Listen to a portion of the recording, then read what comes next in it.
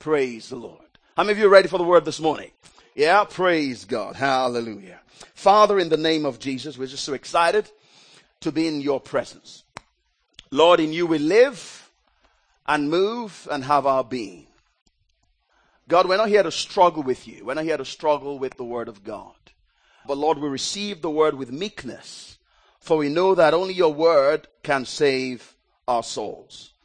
Heavenly Father, I just commend myself to you right now. I ask that your spirit will lead and guide and help me this morning as I bring your word to your people. Let the Spirit of God be prevalent in this place. Let everybody, every man and woman, experience revelation today that will bring them into a closer relationship with Jesus Christ.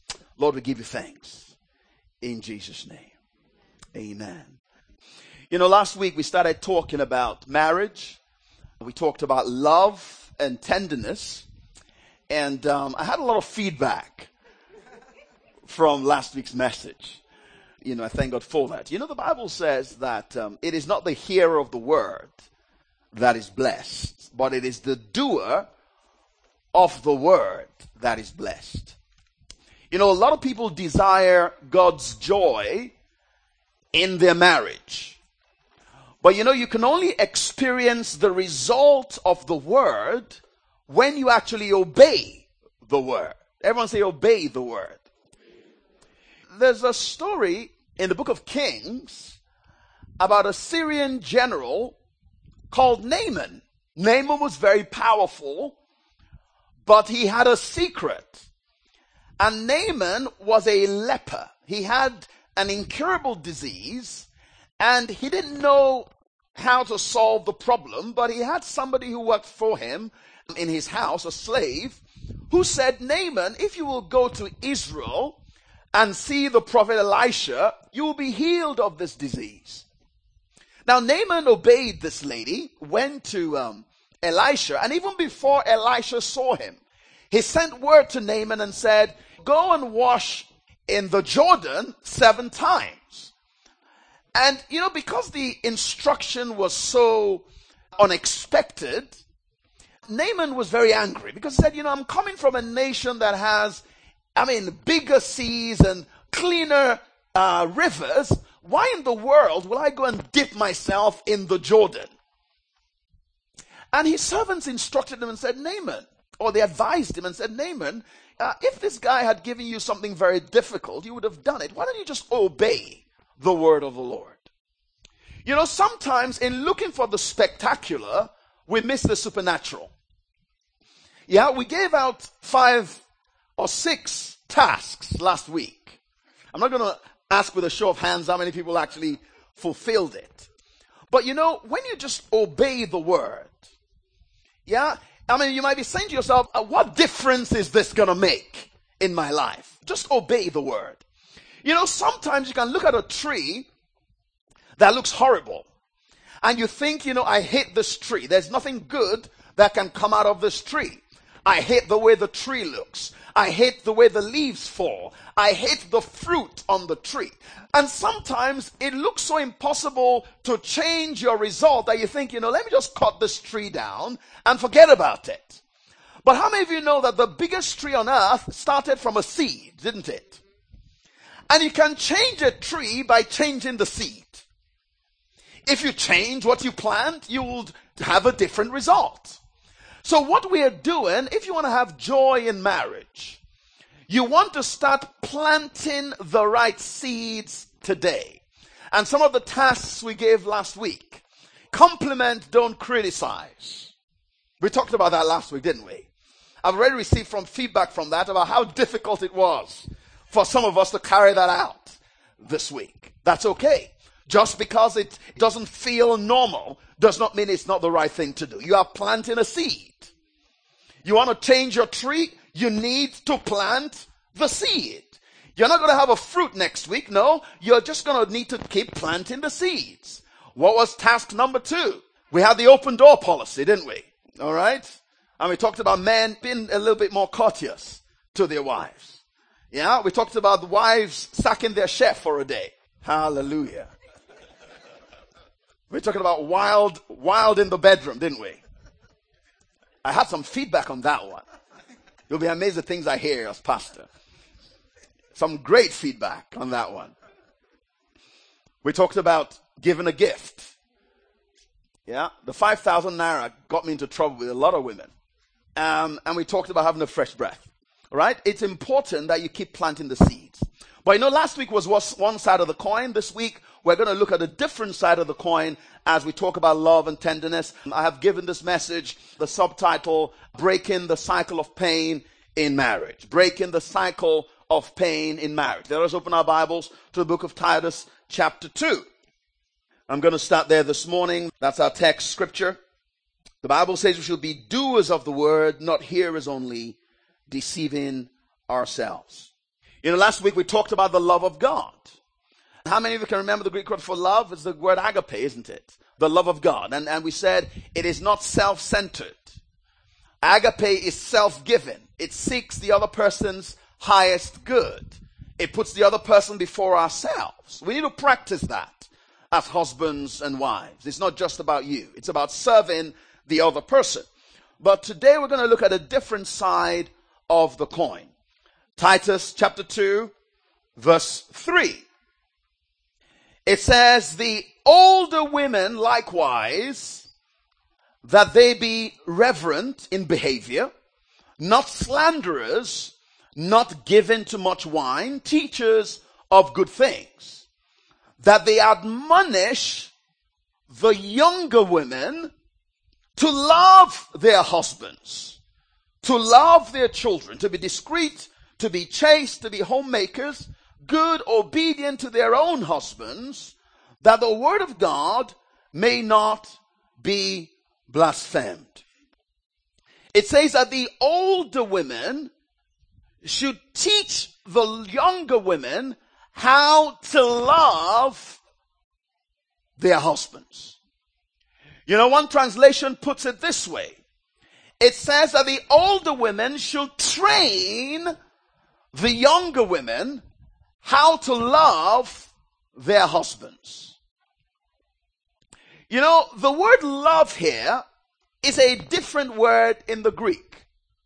It is not the word agape. Yes, there is agape in marriage, where you are self-given, where you seek the other person's highest good, where you let go of bitterness, of anger, of wrath, of clamor, where you are kind and tender-hearted toward your partner because you are expressing the person of God in your behavior.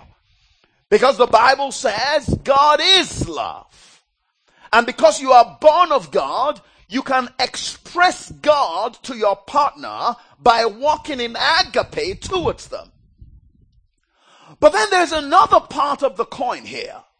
The Bible says older women should teach or train younger women how to love their husbands. The word love here comes from the Greek word phileo.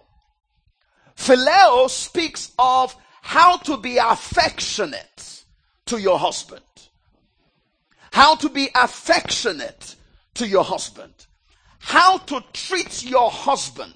There is a way wives ought to treat their husbands in order to have a happy marriage. There is a way that husbands ought to treat their wives in order to have a happy marriage. It is not just about, hey, just, whatever I do, it doesn't matter, just walk in love towards me. Yes, there is that aspect, but when God orchestrated marriage, He put it together in order for both your desires to be met under His authority. So He says that older women should train younger women. The word train speaks about teaching and practice. It is not just teaching or instruction, it is training. When you go through training, some of the things that you go through may not come naturally. Are you with me this morning? The Bible says in the book of Proverbs 22, verse 6, it says that we should train up a child in the way he should go, and when he is old, he will not depart from it. It says train a child. That means that when a child is born and is growing up, the things that the child needs in order to be effective and productive do not necessarily come naturally. Everybody here, you need to train your child. It means that you teach them, but you also instruct them by behavior. It is not something that will just happen all of a sudden. There needs to be constant repetition in order for them to inculcate that behavior into their lifestyle. In the book of Deuteronomy chapter 6 verse 6, speaking about how to train our children, God gave instruction to Moses, which he gave to the children of Israel. He said the word of God you have heard, teach your children diligently. He said, talk of them when you sit in your house. So when you are sitting at the dinner table, use the things that happen at dinner to instruct your children in the way of the Lord. You can talk to them, and when you say the blessing over lunch or over dinner, you could talk to them about those who have not, and say a prayer for those who don't have. It says, when you sit at the table, instruct them. When you walk by the way, instruct them. When you lie down, when you rise up, you shall bind them as a sign on your hand. They shall be as frontlets between your eyes. You shall write them on the doorposts of your house and on your gates. That is because it takes time to train a child to inculcate into their behavior the pattern of life that they need to have in order to be successful. We need to train our children. Young women need to be trained on how to be affectionate to their husbands. Young men have to be trained on how to love their wives properly. Without that training, we set ourselves up for pain in marriage. Now, some of the training that we were not given, we have to learn now if we want to be happy. All right? It says, old women should train the young women on how to love their husbands. The problem we have now is that some of the old women don't know. I kid you not as I'm saying this. I've seen the way some old women treat their husbands. They don't know. I'm not going to send anyone to them for counseling. Some of the old men don't know. So how are they going to be trained? Young boys are meant to be trained on how to be boys, on how to be men, and how to be husbands. Young ladies are meant to be trained on how to be girls, how to be women, and how to be wives. Many, many years ago, civilization drew its root from the Word of God. When you read the history, say, of the U.S. and the guys that got off the Mayflower, they were all Christians, weren't they? Yeah? And then when they drew up the Constitution of the U.S., the Bill of Rights, they were drawing up that Constitution from a biblical foundation. Are you with me? So you can see that the development of that society began with the Word of God. So when it came to how children were taught in school, it was very much in line with the standards of the Word. But as society developed, and I say that in quotes, all right, and we felt, we can do things our own way, society began to move away from the standards of the Word. And this is not just in the U.S., it's all over the world. Society began to move away farther and farther from the Word of God. People came up with their own thinking. Training was now frowned upon. There was a new enlightenment, which is really darkness when you think about it. So rather than training people on how to be men and women on how to be women and wives and husbands, we ask them, what do you think? What makes you feel good? So society moved away from the Word, so we now had no standard. Because training means that there is a standard, right? And whether I feel like it or not, training my son to use cutlery, it took a while. If I said, son, just do whatever you feel like doing. There has to be a standard. All right? So that means that if there's no training, if we have no standard, then people get married without an understanding of how they are meant to do this thing as wives and as husbands. And then desires are not met. There is unfulfillment, and then there is despair. The Bible speaking about children. I'm going to be relating this to different applications. Proverbs 22 verse 15, it says, foolishness is bound in the heart of a child. The rod of correction will drive it far from them. That means that your little boy is foolish. There's a lot of foolishness in there. And it takes discipline and correction to put them on the right path. You can't just let them grow wild. The Bible says in Proverbs 23:13, it says, don't withhold correction from a child. If you beat him with a rod, he will not die.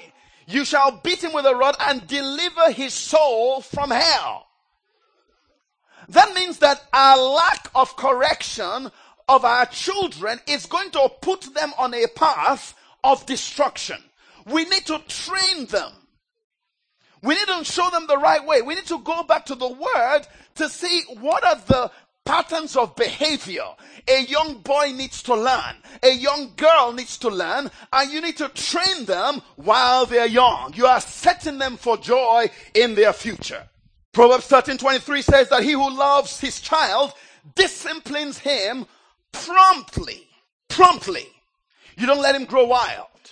And that is why now when young men grow up and say, you know what, I am a homosexual, or I am a lesbian, I believe that it is because they have not been trained on how to be a boy or a girl. They have been allowed to grow wild. I believe that there is the nature of a boy, but you are nurtured into that role. I believe that there is a nature of a girl, but you are nurtured into that role through training. If you don't receive the right nurture, you will misunderstand certain feelings you have, and you will consider them to be true. There are some boys that dabbled into kissing other boys when they were in boarding school. I don't know there are none of those boys here. There are some girls that dabbled into that when they were in boarding school. But then somebody instructed them that this is not the way to go. And they let go of it, and they train themselves on how to love the right sex. Just because you feel a certain way in your body does not mean it's the right feeling, and the feeling you have does not make it authentic. Are you with me this morning? So we're talking about the importance of training, but for there to be training, there must be a standard. So you and I have to go back to the word for the standard. So that means that as husbands and as wives, even though we may not have received the right training, if we want to receive the joy in marriage that the word of God promises, then we need to go back to the standard and start training ourselves to behave that way. It says the old women ought to train the young women. That means that for the young women, if they got married on their own without the training, it would not come naturally. For the men, it will not come naturally either. Now, before we get into this, I just want to establish some ground rules, because I'm going to be shaking your hand after service. And I know how it is when people have a grudge against pastor. It is very important to understand that men and women are equal before God. I want us to begin from that basis. The Bible says in Galatians chapter 3 verse 28, it says, in Christ there is neither Jew nor Greek, there is neither slave or free, there is neither male or female, for you are all what? One in Christ. Everyone say we are one in Christ. Yeah, look to a man next to you and say, I'm one in Christ with you. Look to a woman and say, we're one in Christ. Oh, come on, go look for a woman. We're one in Christ. Look at 1 Peter chapter 3, verse 7. We're all one before God. Look at 1 Peter 3:7. I want us to see this. It says, husbands, likewise dwell with them, that's their wives, with understanding. Everyone say understanding. Giving honor to the wife as to the weaker vessel, and as being heirs together, everyone say together, of the grace of life, that your prayers may not be hindered. It says, live with your wife according to understanding. Live with her in understanding. Understanding of what? Understand that women are different from men. Live with an understanding of how to treat a woman. There is a way to treat a woman that a man, a husband, needs to learn. You don't treat a woman like you treat a guy. As a matter of fact, in this particular verse, it says, understand that you are heirs together of the grace of life. And if you mistreat that woman, your prayers will be affected. It will be hindered. Because the God that put you together sees how you are treating her, and your prayers will be hindered as a result of your bad treatment. Understand that you are heirs together. You are on the same level before God.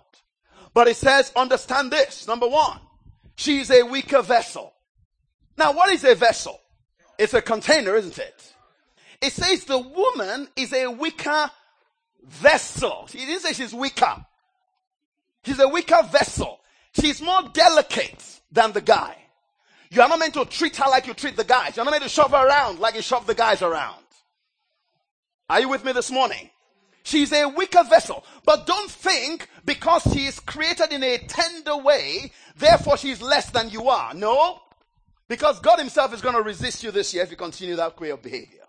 She's a weaker vessel. She's more tender, and therefore she needs to be treated with tenderness. She is physically weaker, but she should not be denied her rightful honor. It says, treat her with honor. She has been put in a weaker vessel because God has destined that the role he has for her as a wife and as a woman is going to be best fulfilled in a tender vessel. Are you with me this morning? It's not because she's smaller than you. It's her vessel that is more tender. You need to treat her tenderly. You know, women, you are always meant to be feminine. I mean, I don't have a problem with, well, I do actually, but don't lie on the pulpit. Don't lie anywhere for that matter. I mean, women can be bodybuilders if they want, but, I'm not bent in that direction. Women can be fit if they want, but you don't want to give up your femininity for anything. Yeah, your destiny as a woman is going to be fulfilled in its highest expression with you being tender, being feminine. There are women in the Bible that as a woman you should learn from. Let them be the older women that are training you on how to be a woman, how to be a wife, and how to be a mother. Training you on how to relate to your husband. Don't worry, I'm coming to the husbands in a minute. You know, one woman in the Bible is Esther that you need to study. How many of you haven't done the Esther course yet? You need to do that. You need to study after this woman called Esther. Esther used her wisdom, her tact, and her femininity to win her husband and save her people. You don't have to be a man to be effective. I remember one of my friends, a couple of them actually, that worked for this company, were telling me about this woman. I don't know whether to call her a woman anymore. And sometimes I can understand why women feel that they have to become men in order to get ahead. But two wrongs don't make a right. All right?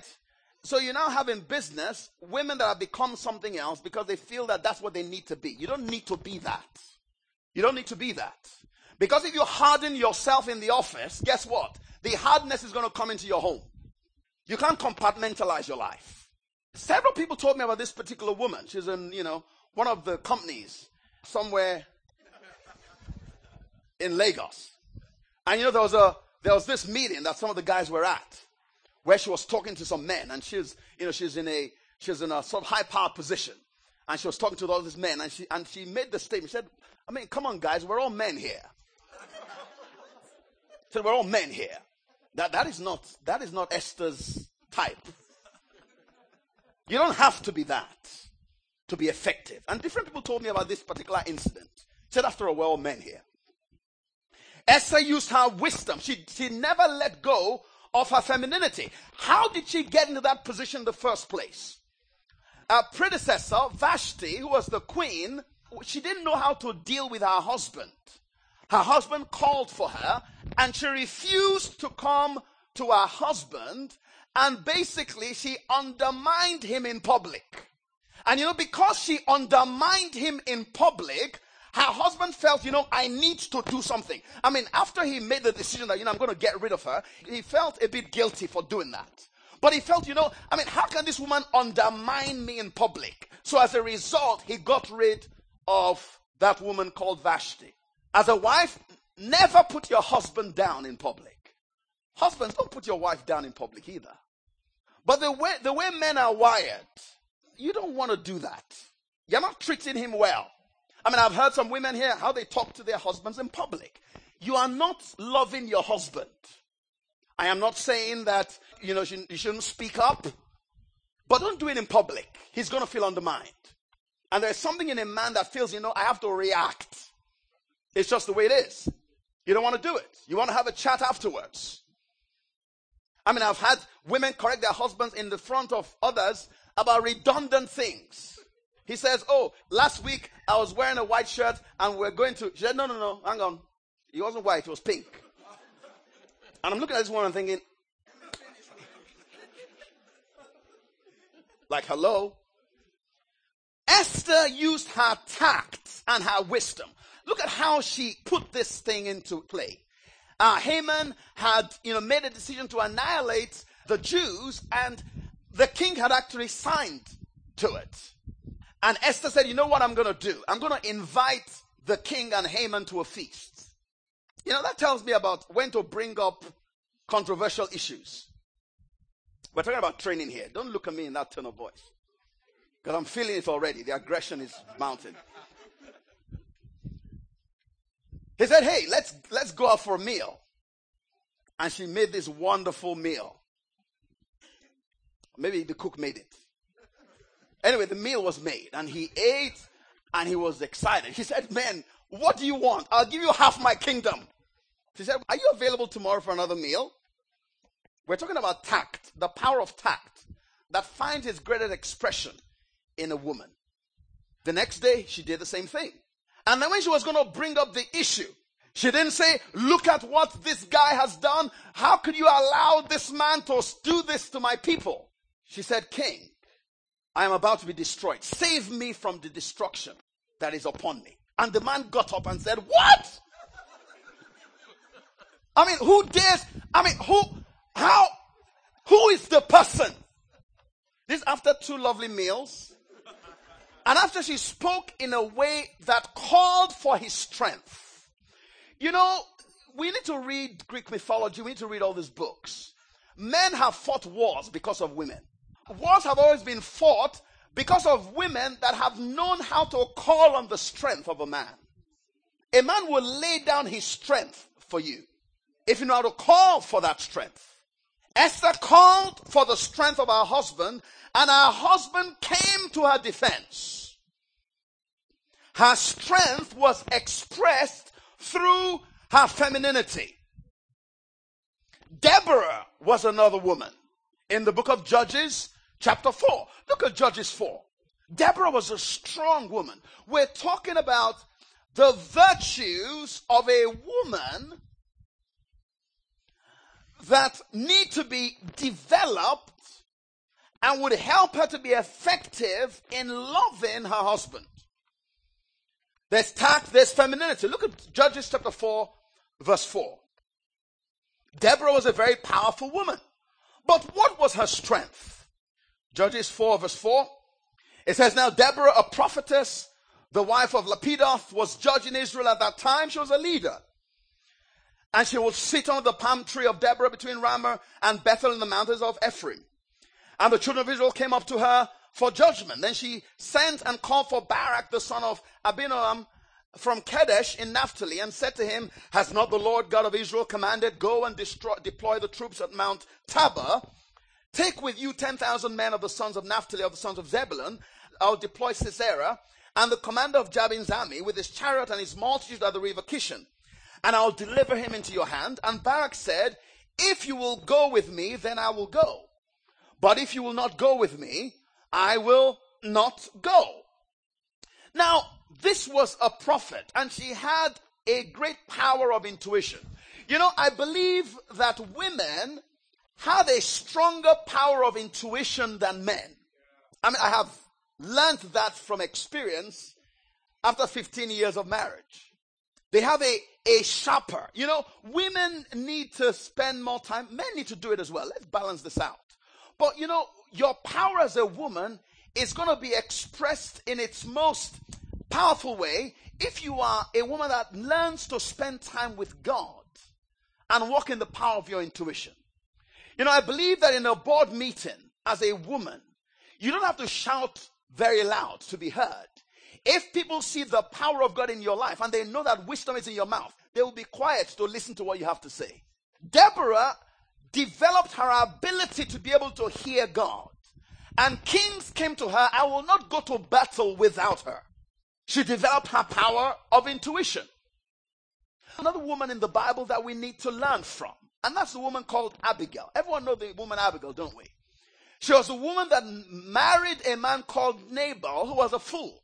And you know, it is possible for a woman to marry a fool. But Abigail used her tact and wisdom to deliver herself from that foolhardy situation. If she hadn't delivered herself, she and her husband would have both been killed. But she used her tact and diplomacy. I believe that that is a very strong power that a woman has. You know, I asked myself one question when I read the story of Abigail. How did Abigail ever end up with a man like Nabal? Now, I believe that happened because of a common mistake that a lot of women make. You know, Nabal was actually the descendant of Caleb. How many of you know Caleb? Just because the boy comes from a good family, she probably thought, you know, hey, it's Caleb's son, so everything must be okay. I mean, after all, Caleb was one of the two that, you know, after 40 years, he still survived in the wilderness. Just because he comes from a good family and has a good name does not mean he's a good man. All right? This is just by the way. All right?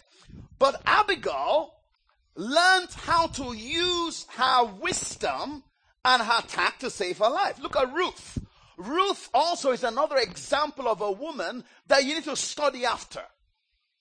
Ruth was the woman that called on the strength of Boaz.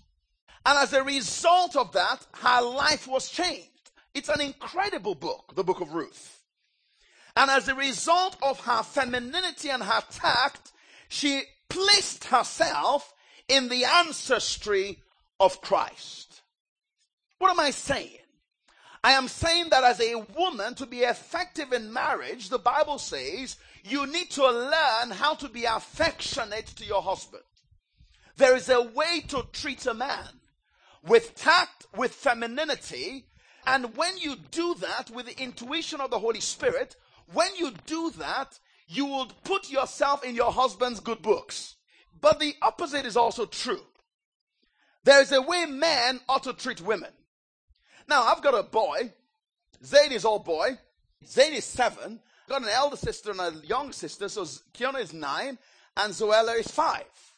I can imagine how it is in my house. I like the fact that I've got a boy between 2 girls because he's well educated on how to deal with women.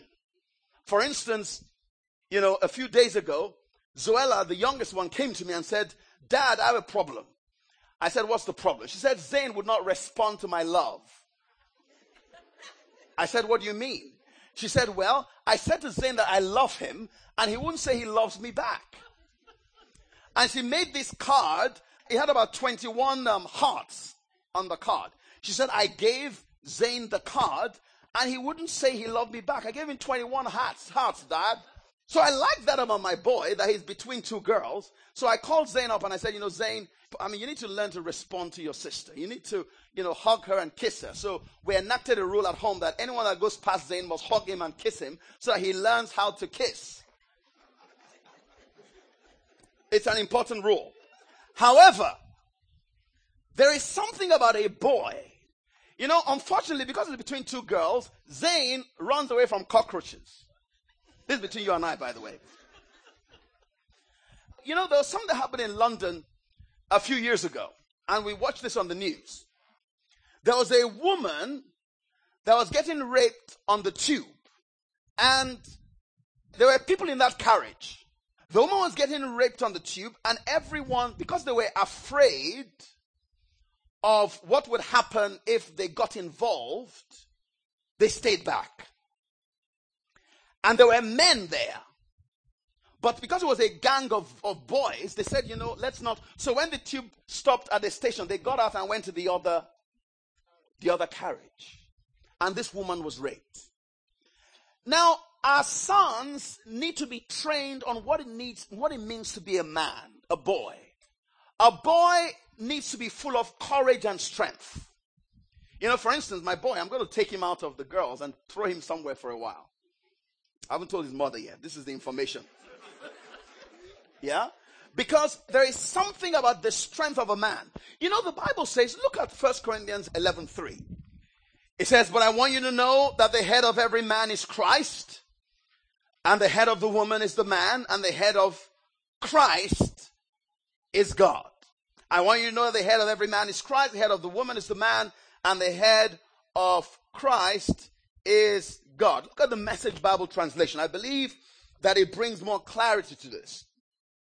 It says, in a marriage relationship, there is authority from Christ to husband and from husband to wife. The authority of Christ is the authority of God. Now, even though we are equal before God and heirs together of the grace of life, we have different roles and responsibilities in marriage. The Bible says that in a home, the authority, under the authority of God, is Christ. Under the authority of Christ is the husband. And under the authority of the husband is the wife. Now, what does that mean? The reason why God has made the husband the head of the home under his lordship is for the husband to cover or to protect his wife. Look at Ephesians chapter 5, where we want to start talking a little bit about how men are meant to treat their wives. Look at Ephesians chapter 5. Look at verse 23. It says, the New King James Version, I'll start from verse 21. It says, submitting to one another in the fear of God.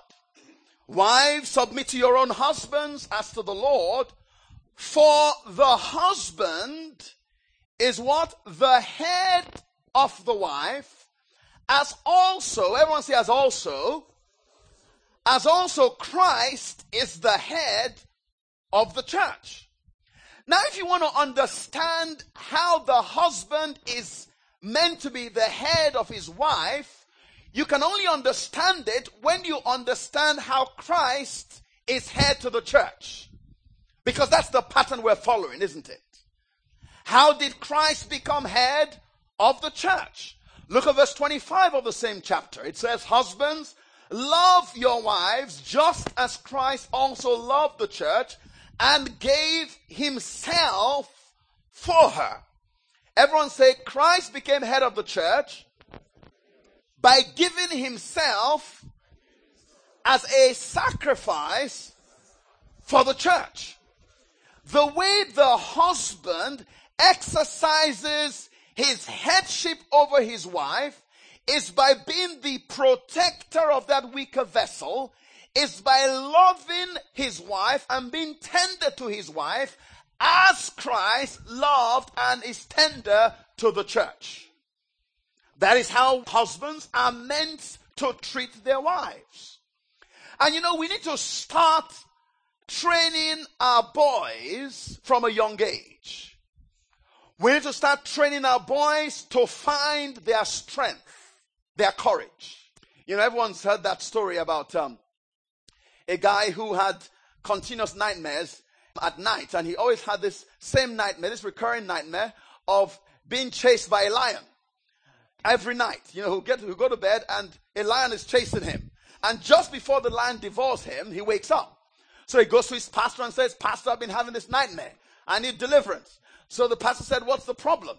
He says, "Well, every time I go to bed and I have this dream, the lion is chasing me. Before he kills me, I wake up." So the pastor said, "Okay, before he kills you the next time, just stop and ask him the question. Say, 'Lion, why are you chasing me?'" So, of course, he went to bed that night, and exactly the same thing happened at the same time. This lion, this ferocious lion, is in front and starts chasing him. And before he gets consumed, he remembers what the pastor said. So he stopped and spoke to the lion and said, "Lion, why are you chasing me?" And the lion said, "I am your strength. Why are you running away from me?" Yeah? So we need to train our boys how to find their strength. I believe every boy needs to know how to fight. Okay? I believe it. Absolutely.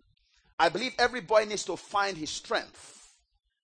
When Jesus said that you should turn the other cheek, he didn't mean turn it because you don't know how to defend yourself. He meant you should turn the cheek because you have found your strength and you have chosen this battle. I'm not going to fight this battle. It's not because you are a wimp.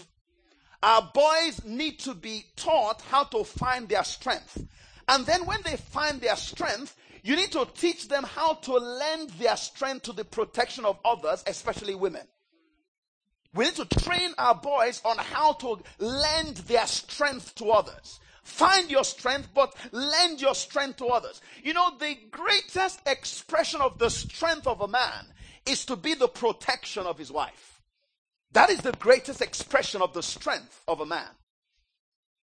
Jesus demonstrated that.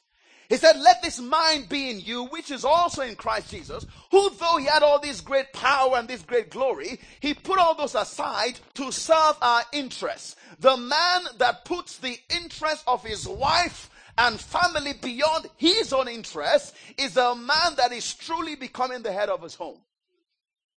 That is what it means to be the head of your home.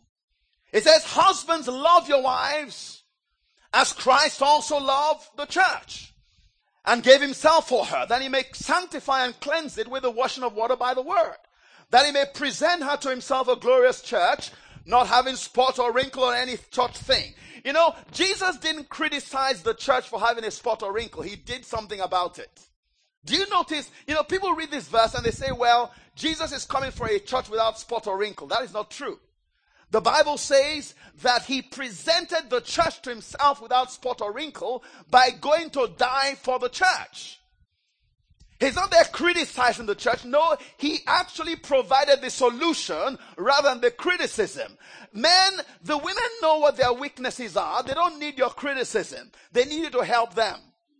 The Bible says in verse 28, it says, "So husbands," this is the way husbands need to love their own wives as their own bodies. "He who loves his wife loves himself. For no one hates his own flesh, but nourishes," everyone say nourishes, "and cherishes," everyone say cherishes, "just like the Lord does the church." This is the pattern that Jesus has made for us. Jesus loves the church. The way he loves the church is by what? Nourishing and what? Cherishing it.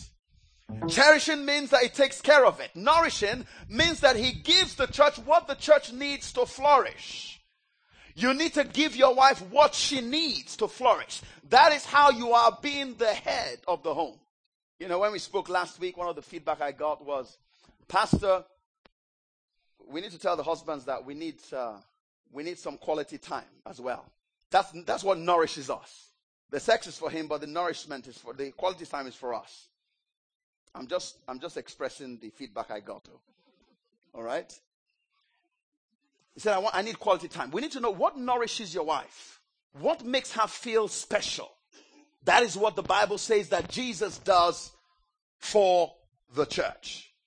He gives the church what it needs to cause it to flourish. What is your wife's love language? What is your husband's language of love? What is it? Have you learnt it? And if you've learnt it, are you giving her what she needs to cause her to flourish? Ladies and gentlemen, if we do what the Bible teaches, we will enjoy the blessing that the Bible teaches. It says wives need to learn how to treat their husbands and how to be affectionate to their husbands. You know, I believe that, and I'm going to end with this. I believe that as parents, because I'm a parent now, and yes, I'm working on my marriage and learning the patterns of the Word of God. But you know, as parents, we need to recognize that, you know what, we are setting up the next generation. How are our children going to turn out? Our children are going to turn out based on the training that we give them. Do you know that? Now, what concerns me now is that a lot of our children, if we're not careful, are going to grow up as slobs, and they're going to grow up without any sense of housekeeping. Because a lot of us have nannies that take care of their rooms. So the children don't know how to make their beds anymore. All right? The only person that some of our children have ever had food from is the chef. So the children don't know how to cook. Guess what we're setting our children up for? It's disaster, isn't it? Because they may go to boarding school and then that's it. And then they say, oh, Dad, I want to get married. And guess what? They don't know how to cook nothing. So as a woman, here it goes. Wait for it. You need to learn how to cook. If not for yourself, for your children. Are you with me? You need to teach your girls how to cook. You need to teach your boys how to cook. But especially your girls. Just like I said, the men need to teach their sons how to find their strength. Have you noticed that if there's a big fight, the women sort of go behind the guys, right? They are meant to go behind the guys. The problem is when the guys start going behind the women too. No, that's a problem. Now, just because it doesn't feel right does not mean that that's not the way it should be. We need to teach our boys how to find their strength. We need to teach our women how to be feminine. We need to teach our daughters how to cook. My mother taught me how to cook. Yeah, she taught me how to cook. I cooked myself through university. Yeah. There's nothing wrong with a guy cooking. It's good. It can become a fun thing, you and your wife cooking. But it's a problem when your wife doesn't know how to cook at all. All right, we're going to set up, where's Luke? We're going to set up a life group. It is nothing to be ashamed of. It's nothing to be ashamed of. A woman needs to know how to cook. Do it for your daughters. Do it for your sons. You don't want your sons depending on some girl to be cooking for him all the time. So it's like, okay, I only want to go out with you if you know how to cook. You know how to cook? I follow you. Is that the kind of boys we want? It's not. Oh man, I'm done. I should just quit now. Yeah? So this is the other side of the coin. Yeah? There is agape, which is self-giving and seeks the other person's highest good. But but God didn't put marriage together just for agape. Do you understand? He put you together so that you can nourish and cherish each other. So that all your joys and your fantasies can be fulfilled in the sphere of marriage. He wants you to nourish that woman. He wants you to nourish your husband. He wants his sexual fantasies to be fulfilled in the marriage. Oh, we're going to talk about this some other time. Yeah? Because if your husband's sexual desires are not met in marriage, then you're not giving him any ethical alternative. Is there any ethical alternative? Did you say yeah? Are you with me? There's no ethical alternative, so he's in trouble. All right? So that, the Bible says that, he should be intoxicated by your love, and your breast should satisfy him at all times. But the implicit command there is that your breast should be made available. All right? So we're going to talk about sex another day, but not today. But if we treat each other affectionately, we will enjoy the joy that God has destined for us. Well, let us pray. Father, in the name of Jesus, we're so thankful for the word of God. We're thankful, Lord, because you give us insight. Because you want our lives to be full of joy and peace. Lord, you want your desires for our marriages to be fulfilled. You want the wives to treat their husbands right and nourish and cherish them. You want husbands to protect their wives and nourish and cherish them. Lord, as parents, we ask, oh God, as we learn these truths, Lord, give us the wisdom to train our children in the way that they should go. So that, Lord, when they grow up, they will not depart from this way. Help us build the right foundation for the next generation. Lord, we submit to your wisdom. Where we have missed it, Lord, we ask you to forgive us. We ask you to forgive us. Lord, show us the way to go, that we may glorify you all the days of our lives. In Jesus' name, amen. Well, give the Lord